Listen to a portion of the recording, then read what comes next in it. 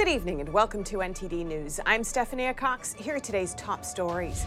The U.S. may publish evidence of China planning to send weapons to Russia. And NATO also sounding the alarm that Beijing could be planning to violate international law. How the White House responds. Vivek Ramaswamy, the newest Republican contender in the presidential race. What's his stance on China? And what does he have to say about former President Trump? Transportation Secretary Pete Buttigieg today visits East Palestine for the first time since the derailment. What he says about his absence and the plan going forward. World Health Organization member states drawing closer to finalizing a pandemic policy accord. What the plan lays out and a deeper look at how it could all play out. And former President Trump and his lawyers react to the election probe in Fulton County, Georgia. The foreperson of the special grand jury recently made public what happened in the jury room.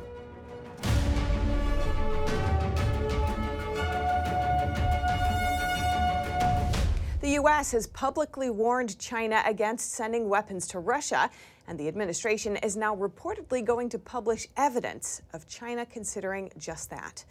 NTD's Iris Tao has the latest from the White House. U.S. officials telling the Wall Street Journal that the Biden administration could release intelligence that China is now considering sending weapons to Russia. The discussions on public disclosure, the report says, comes ahead of the war's one-year anniversary on Friday, and it follows a number of closed-door appeals to Beijing, which culminated in a formal warning by the Secretary of State this past weekend. China is considering supporting Russia's war effort in Ukraine with lethal assistance. And now NATO is also sounding the alarm, saying on Thursday, "We haven't seen any supplies of lethal aid from China to Russia, but we have seen signs that they are considering and may be planning for that." But the White House is not telling us when it's going to publish evidence of China considering that, or if the administration has any at all. They haven't said it's off the table. But again, we haven't seen it happen at this time. We haven't seen them provide the support. But again, we're going to continue monitoring this and speak out when needed. Meanwhile, Biden's meeting virtually with G7 leaders and Ukrainian President Vladimir Zelensky on Friday. The White House says it will announce new sanctions against those aiding Russia's war effort. But the press secretary still wouldn't name China on Thursday as a potential target. Does that include Chinese companies? I'm just not going to get ahead of any announcement that's going to happen tomorrow. That said, Treasury Secretary Janet Yellen went public on Thursday with her warning to China. We have made clear that providing material support to Russia would be a very serious concern to us. The potential sanctions come after Russian President Vladimir Putin hosted a top Beijing diplomat at the Kremlin on Thursday, and as he confirmed that Chinese Communist leader Xi Jinping would visit Moscow in the coming months. Reporting from the White House, Iris Tao, NTD News. And with China showing signs of supporting Russia's war efforts, some say this partnership could be a force to be reckoned with. But a China expert says ultimately the U.S. should be preparing for war with China. NTD's Arlene Richards reports. Fundamentally, the U.S. government and the American people and their allies have to see China as an enemy that it truly is, and act accordingly. China expert Bradley Thayer told NTD China may have more up its sleeves than the U.S. is ready for, and the military needs to get ready. So we need to be realistic about this and to recognize that, well, we acquired a lot of capital during the Cold War, and we've drawn on it heavily since the end of the Cold War, but the bank is empty, right? We no longer have any money. We need to be able to make ships, submarines, aircraft, for example. We need to prepare for war with China in the near term and be prepared for that. China has gotten much more powerful and is much more aggressive. It's going to use its power to bring about the changes that it seeks in international politics, and those are to the detriment of U.S. national security interests. He said the U.S. national security community should make decisions based on the assumption that China is a threat. That is, does any action in international politics help or hurt China?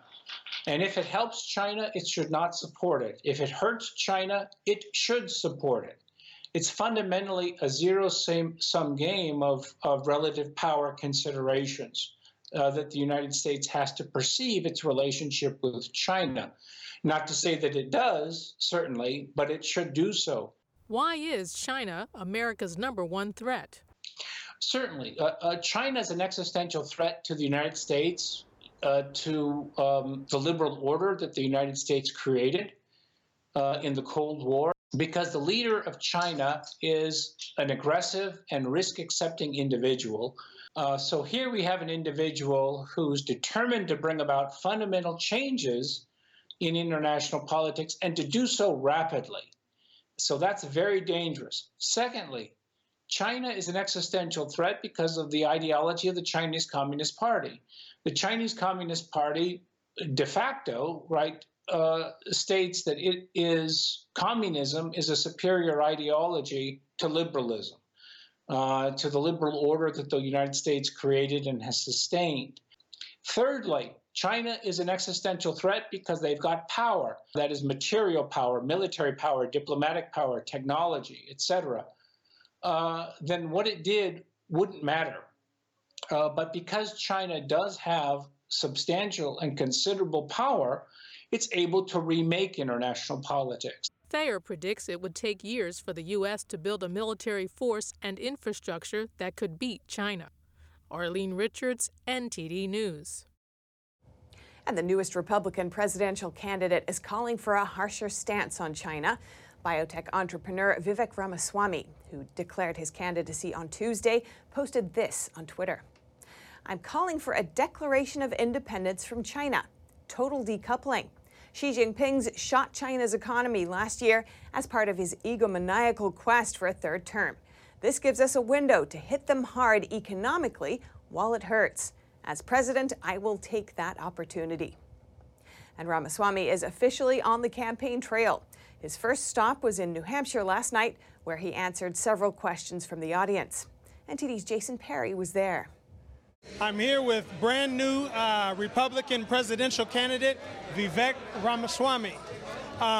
One of the questions I have for you is you were explaining kind of the reason you were running is to get the American identity out and in the conversation. Can you please explain what this means and why it's important? So we're in the middle of this national identity crisis where people cannot even answer the question of what it means to be an American today. I'm all for putting America first. I'm an America first conservative. But to put America first, we need to rediscover what America is. Okay, and that's what I'm on a mission to do, to revive the basic ideals that set this nation into motion. From free speech to meritocracy to the unapologetic pursuit of excellence to democratic self-governance over aristocracy. That's what it means to be American. And if we revive those basic ideals, then we can actually take on the external challenges we face, such as the Communist Party of China. What can people who may not know your policies, what can they look forward to during your campaign trail? I think they can look forward to substance. These are not somebody else's ideas that I read up in a binder and that I'm spewing talking points that I memorized. This is a national vision that I have personally developed. Take the kid gloves off, say the unspeakable that needs to be said out loud, ending affirmative action, abandoning climate religion, pledging against the use of central bank digital currencies, shutting down government agencies. I challenge any other Republican candidate to talk about those issues as openly. I hope they do. But what candidates can expect from me on the campaign trail is that's exactly what you're going to get. Ramaswamy said he probably wouldn't have even thought about running if he wasn't following former President Trump's example as a, quote, outside disruptor. And he explained a bigger picture that he sees in America. The dividing line is not between Republicans and Democrats even anymore. It is between pro-American and anti-American. And when you draw it that way, it's at least 70-30, if not better, in our favor. And that is why I am running for president, to revive those ideals so we have one nation left at the end of it, rather than otherwise where this is going in the direction of a national divorce. That is the whole premise of my campaign. He joins the 2024 presidential race with Trump and former South Carolina Governor Nikki Haley. Jason Perry, NTD News. Today, Transportation Secretary Pete Buttigieg visited the site of the Ohio train derailment for the first time. That's nearly 3 weeks after the crash. And the National Transportation Security Board released its first findings on the derailment this morning. Transportation Secretary Pete Buttigieg today praising residents of East Palestine for their resiliency. Some of the locals have complained about experiencing nausea, vomiting, rashes, and burning sensations. That's after the local government opted for a controlled burn of chemicals that spilled during the train derailment. Buttigieg today proposing a plan to prevent accidents like this one from happening in the future. The plan would involve the implementation of new inspection technologies, among other precautions, and safer tank cars. When you see the twisted metal there, you realize the difference between a fortified tank car and some of the tank cars that don't have that level of fortification. Buttigieg did not publicly address the incident until 10 days after the fact. He was asked whether he could have weighed in sooner. The answer to your question is yes. I felt strongly about this and could have expressed that sooner. Again, I was taking pains to respect the role that I have and the role that I don't have, but that should not have stopped me from weighing in about how I felt about what was happening to this community. Earlier today, the National Transportation Security Board issued an initial report on the derailment. The report suggesting that blame for the accident lies in a wheel bearing that severely overheated before the train went off the rails. It was the combination of the hot axle and the plastic pellets which started the initial fire.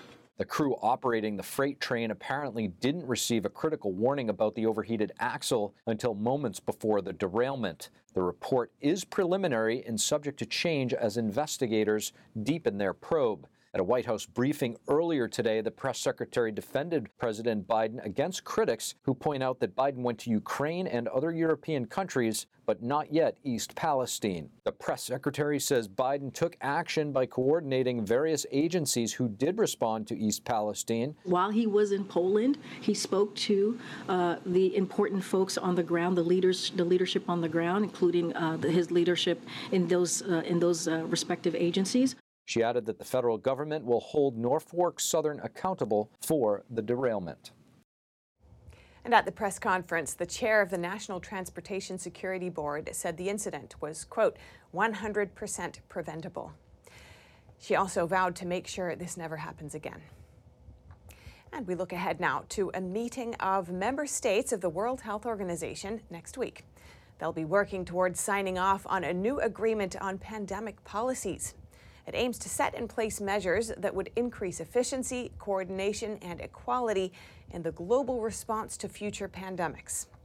But critics worry it could come at the cost of freedoms and other rights laid out by law in otherwise sovereign states. Some Republican lawmakers are among those critics. They say the WHO's response to the COVID pandemic doesn't bode well for future pandemic response planning. Following this story is Epoch Times business reporter Kevin Stocklin, and I spoke with him earlier today. Kevin Stocklin, welcome to our show. Thanks so much for joining us. Thank you for having me on. Now, WHO member states will be negotiating the final terms of an accord next week that would give the organization centralized authority over America's policies in the case of a pandemic. You've raised some concerns about this in an article you wrote for the Epoch Times. Could you tell me more about that?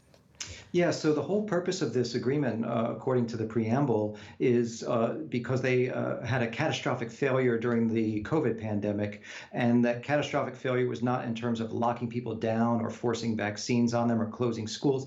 It was a failure of solidarity and equity, and so that's the whole purpose of this agreement. And what it wants to do is centralize authority in the WHO to declare a pandemic. And once that pandemic is declared, to be in control of things like supply chains, information, treatments, medicines, things like this. And the accord talks about a concept of One Health surveillance, but its definition is unclear. Do you think that this could pave the way for inappropriate surveillance or control? Yeah, well, they left the actual definition blank, but One Health is this concept that the WHO's jurisdiction should not just be about viruses and pandemics, that health includes things like climate, it includes things like food, it includes things like racism. And so it broadens the jurisdiction of what health means as far as the WHO. Now, as far as what surveillance entails, that is going to be hopefully worked out next week. but we're seeing things like vaccine passports that were just approved by the G20. And then they also have this concept of what they call social listening that they want all of the member countries to engage in to monitor their populations and be sure that no one is pushing what they consider disinformation. We've seen that medical opinion can vary widely, especially regarding new illnesses. Could we see even more rigorous suppression of divergent viewpoints, do you think, in the criminalization of novel treatments? We absolutely could. I mean, the official narrative has been all over the place during COVID. I mean, first we weren't supposed to wear masks, then we were. There's a movement in California, a law that I think has just been struck down by the courts to monitor what doctors are able to say to their patients and what they're able to prescribe. All of this would now come under the auspices of this agreement. And Republican senators are pushing back against this accord, introducing a bill last week that would treat the accord like a treaty, which requires a Senate supermajority to pass. How likely is it that this bill will become law? I would not say hugely likely, and there's two things to consider with this agreement. So the agreement in and of itself was specifically drafted to go into effect without Senate approval. So it says as soon as this agreement is signed by Biden or whoever represents the members, it goes into effect even before any parliament or any Congress approves it. Now, the other question is, well, does this become the law of the land in the United States within our borders? Treaties do require Senate approval, but today, over the past 50 years, what's called executive agreements that can be signed by the president without Senate approval, they are now 90% of the international agreements that are signed, not treaties. They do not have Senate approval. You could include things like the Paris Climate Accord and the Iran nuclear deal. So these were not signed off by the Senate. So if this agreement goes that route, it may not need Senate approval. And that's what the Senate is trying to do, to basically pass a law that says this has to be considered a treaty. You have to come and get our consent. What do you think the American government should do to position itself to govern with sovereignty during any future pandemics? Well, one thing would be to look at this agreement very closely and look at it in the context of our sovereignty and our Constitution. There are some that advocate going even farther. There's been a bill introduced in the House in May and reintroduced just last week to pull us out of the WHO, to take the United States out of membership in the WHO and to defund the organization. President Trump had done that. Our membership was reinstated by President Biden. So those are all options that we can look at. What can individuals do to protect their own inherent rights in the case of another global health emergency? Yeah, so this is the thing. People don't have a voice in this. They don't have a vote in this. There's nothing in this accord that says, that people should have individual rights. Also, that they should have a right to refuse treatments or a right to refuse vaccines or be in charge of their own healthcare decisions. So this accord is very much about centralizing power with so-called experts and taking power away from individuals. And I feel that if we move forward with it and sign it, this is a step away from personal sovereignty and civil rights as we understand them. All right. Kevin Stocklin, reporter for the Epoch Times, thank you so much. Thank you for having me on. And we have more updates on former President Trump and the election investigation in Fulton County, Georgia. Trump's lawyers are criticizing the probe's proceedings after the foreperson of the special grand jury went public this week. I can tell you I heard other phone calls. The foreperson of the special grand jury in Georgia, Emily Kors, spoke out to media outlets this week about what happened behind the closed doors of the jury room. This includes how some witnesses behaved, how prosecutors interacted with witnesses, and how some witnesses invoked their rights not to answer certain questions. Former President Trump's attorneys Drew Findling and Jennifer Little suggested the grand jury did not operate in a professional manner. Findling told the Associated Press, the end product is the reliability of anything that has taken place in there is completely tainted and called into question. He also said to the Atlanta Journal-Constitution, this type of carnival, clown-like atmosphere that was portrayed over the course of the last 36 hours takes away from the complete sanctity and the integrity, and for that matter, the reliability. Trump also commented on the case on Truth Social, writing in part, this Georgia case is ridiculous, a strictly political continuation of the greatest witch hunt of all time. This is not justice. This is an illegal kangaroo court. Fulton County District Attorney Fani Willis impaneled the special grand jury. She is investigating Trump's alleged efforts to overturn the 2020 presidential election results in Georgia. Reporting by Allison Lee, NTD News. And House Speaker Kevin McCarthy defends giving Fox's Tucker Carlson footage from the January 6th Capitol breach. McCarthy tells the New York Times that he promised to release the tapes because, he says, they do belong to the American public. McCarthy has released 40,000 plus hours of footage to Carlson, meaning the show host now has access to more materials than the House panel did during the investigation last Congress. Carlson's team is reviewing the footage, which could air in the coming weeks. The release from Speaker McCarthy comes after calls for transparency from members, including Congressman Matt Gaetz. When asked about his plans to release the footage last month, here's what McCarthy told reporters. I think the American public should actually see all what happened instead of a report that's written for a political basis. Democrats, however, condemning this act as a breach of security. Senate Leader Chuck Schumer writing a Dear Colleague letter saying the Speaker is needlessly exposing the Capitol complex to one of the worst security risks since 9/11. Democrats also accusing McCarthy of handpicking Fox, saying that shows political bias. However, Republicans say last Congress's investigation was biased in and of itself, since only 2 Republicans sat on the Select Committee, both of whom held bias toward former President Trump.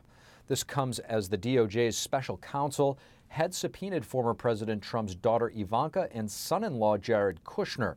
The 2 will have to testify before a federal grand jury about Trump's connection with January 6th. If you have any news tips or feedback for our show, you can email us at eveningnews@ntd.com. And coming up, a sweeping snowstorm is hitting parts of the U.S. Even places where it's normally warmer, like Los Angeles, are seeing some rare weather phenomena. And in the NFL, a former player breaks his silence after rescuing his kids last month. They were drowning in the ocean. NTD's Dave Martin has that story, that and more, coming up.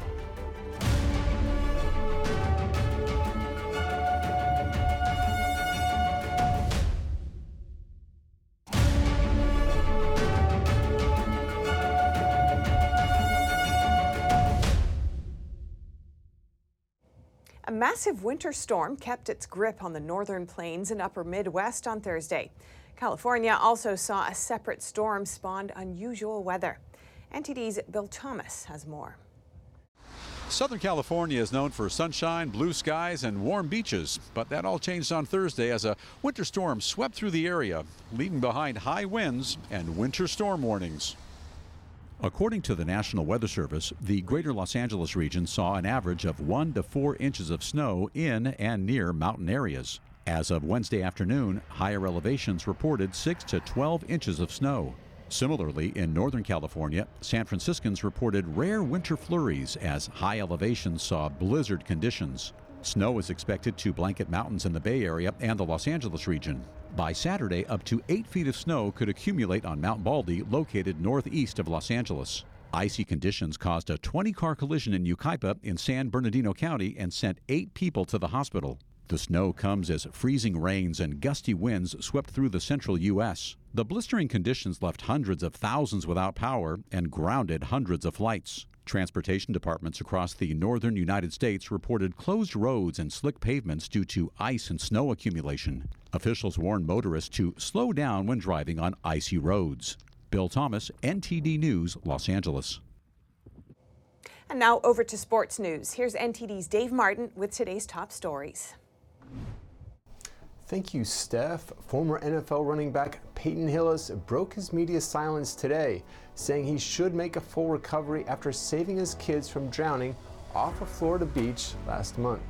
Hillis, who played 7 seasons in the NFL, released a statement on Twitter thanking those who aided in his recovery and explained his silence, saying, quote, "I haven't taken any interviews on this because I'd like to keep my family out of the public eye because it was a very traumatic time for us." The 37-year-old was reportedly on a ventilator before being released from the hospital roughly 2 weeks after the accident. Hillis was a 7th-round pick of the Denver Broncos back in 2008 and played for 4 different teams during his career. A bruising running back listed at 240 pounds, Hillis' best season was in 2010 when he ran for nearly 1,200 yards while a member of the Cleveland Browns.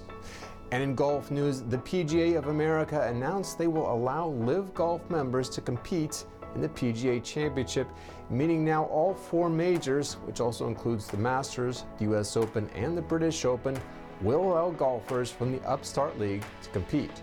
The 4 majors are run separately and each are independent of the PGA Tour.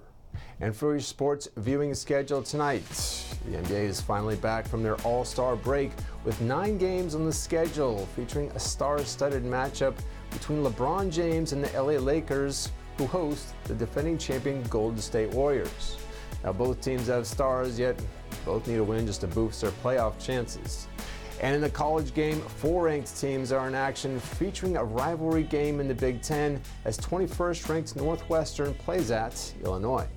And finally, for you hockey fans, the NHL has 10 games on tap, including the Washington Capitals and winger Alex Ovechkin, who's back after taking time off after his father's death.